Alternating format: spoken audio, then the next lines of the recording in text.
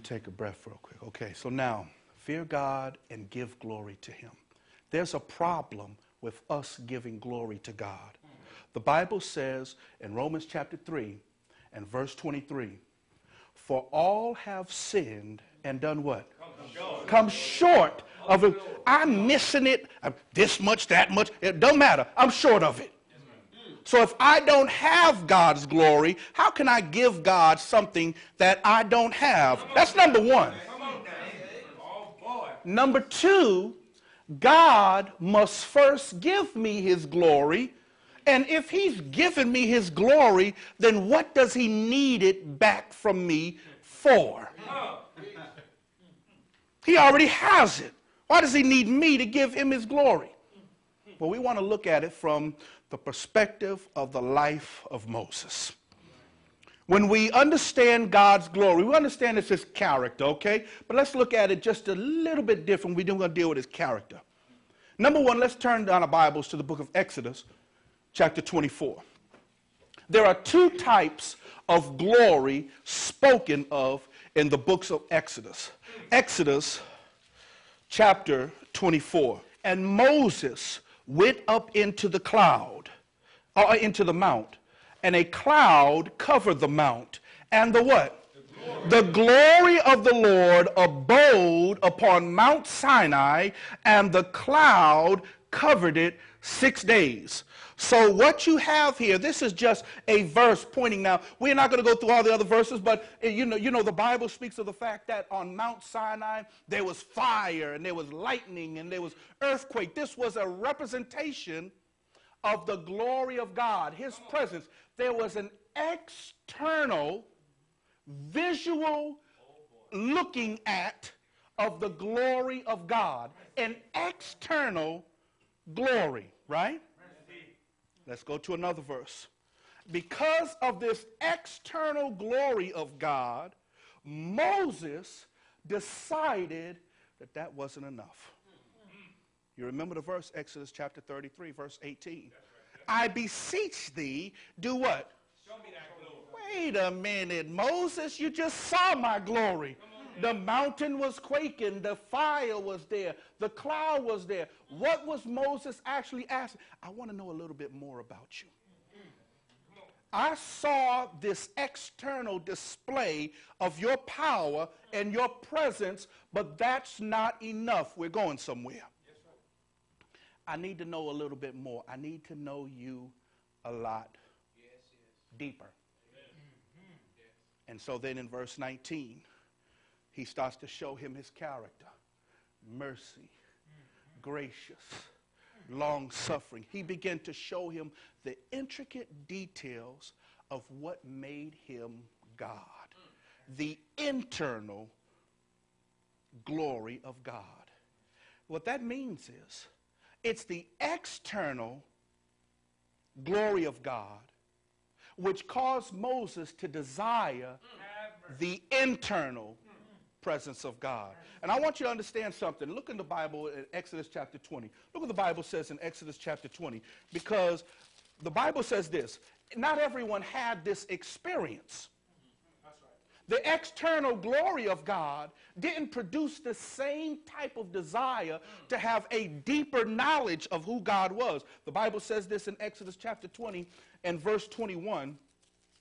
The Bible says this.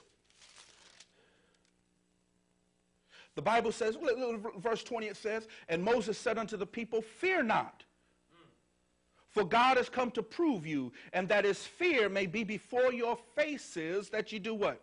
Sin not. That comes after verse 18, when all the people saw the thundering and the lightning and the noise of the trumpet and the mountain smoking. And when they saw it, what did they do?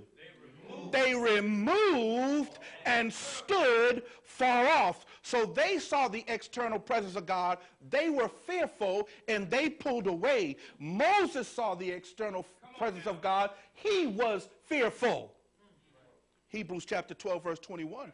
The Bible says that Moses saw it. He saw the mountain that quaked, and he said himself, he said, matter of fact, look what it says. It don't say he was scared. It doesn't say he was fearful. Look what it says. Look what it says. Hebrews chapter 12. It doesn't say that he was just afraid. See, the other people were afraid. Moses was trembling. You can imagine, oh my goodness, what is this? I have never seen nothing. Yes, I've seen the cloud by day and the fire by night, but what is this? The Bible says this in Hebrews chapter 12 and verse 21. The Bible says, and so terrible was the sight that Moses said, I'm just not afraid, but I exceedingly fear and quake. In his fear, he said, listen, but I know this God. The others had not had the experience with God. Moses drew near to know more of God. The other people say, hey, listen, you deal with that. I don't want that. I haven't had the experience with God that you had. What do I mean? The Bible speaks of Moses, Numbers chapter 12, verse 3. It speaks of Moses being a meek man, the meekest man on the earth. I had to look up that word meek. Listen what it says.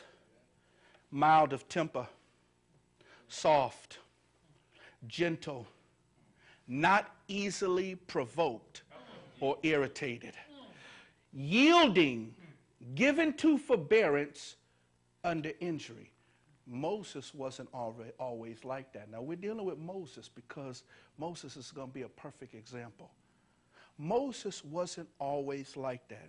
As a matter of fact, I don't forget who talked about it, but Moses' life can be plotted out in 3 40-year experiences.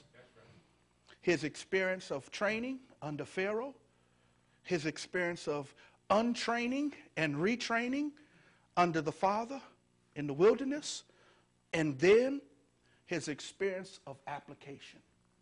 But during his latter 40-year period, he was able to go into the presence of God.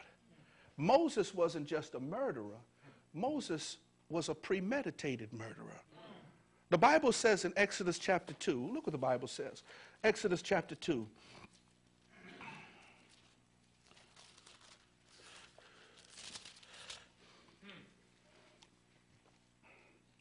Exodus chapter 2, verse 11. The Bible says, and it came to pass in those days, when Moses was grown, that he went out unto his brethren and looked on their burdens, and he spied an Egyptian smiting in Hebrew one of his brethren. And what did he do? He looked this way and that way. And when he saw no one was around, so Moses said, what in the world? His temper was hot. And had he seen some Egyptian, he would have calmed himself. Next time. Next time. Next time. But when he saw nobody's looking, let's do this. Come on now. And he said, that's premeditated murder. That was premeditated murder. That's worthy of capital punishment according to our laws today.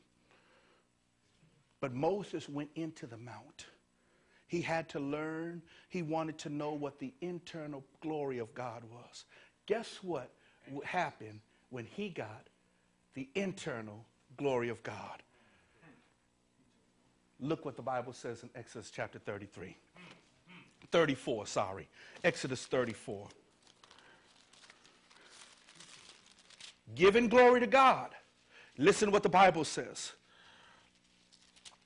The Bible says in Exodus chapter 34 and verse 29, and it came to pass when Moses came down from Mount Sinai with the 2 tables of testimony in Moses' hand, when he came down from the mount, that Moses wist not that the skin of his face shone while he talked with him.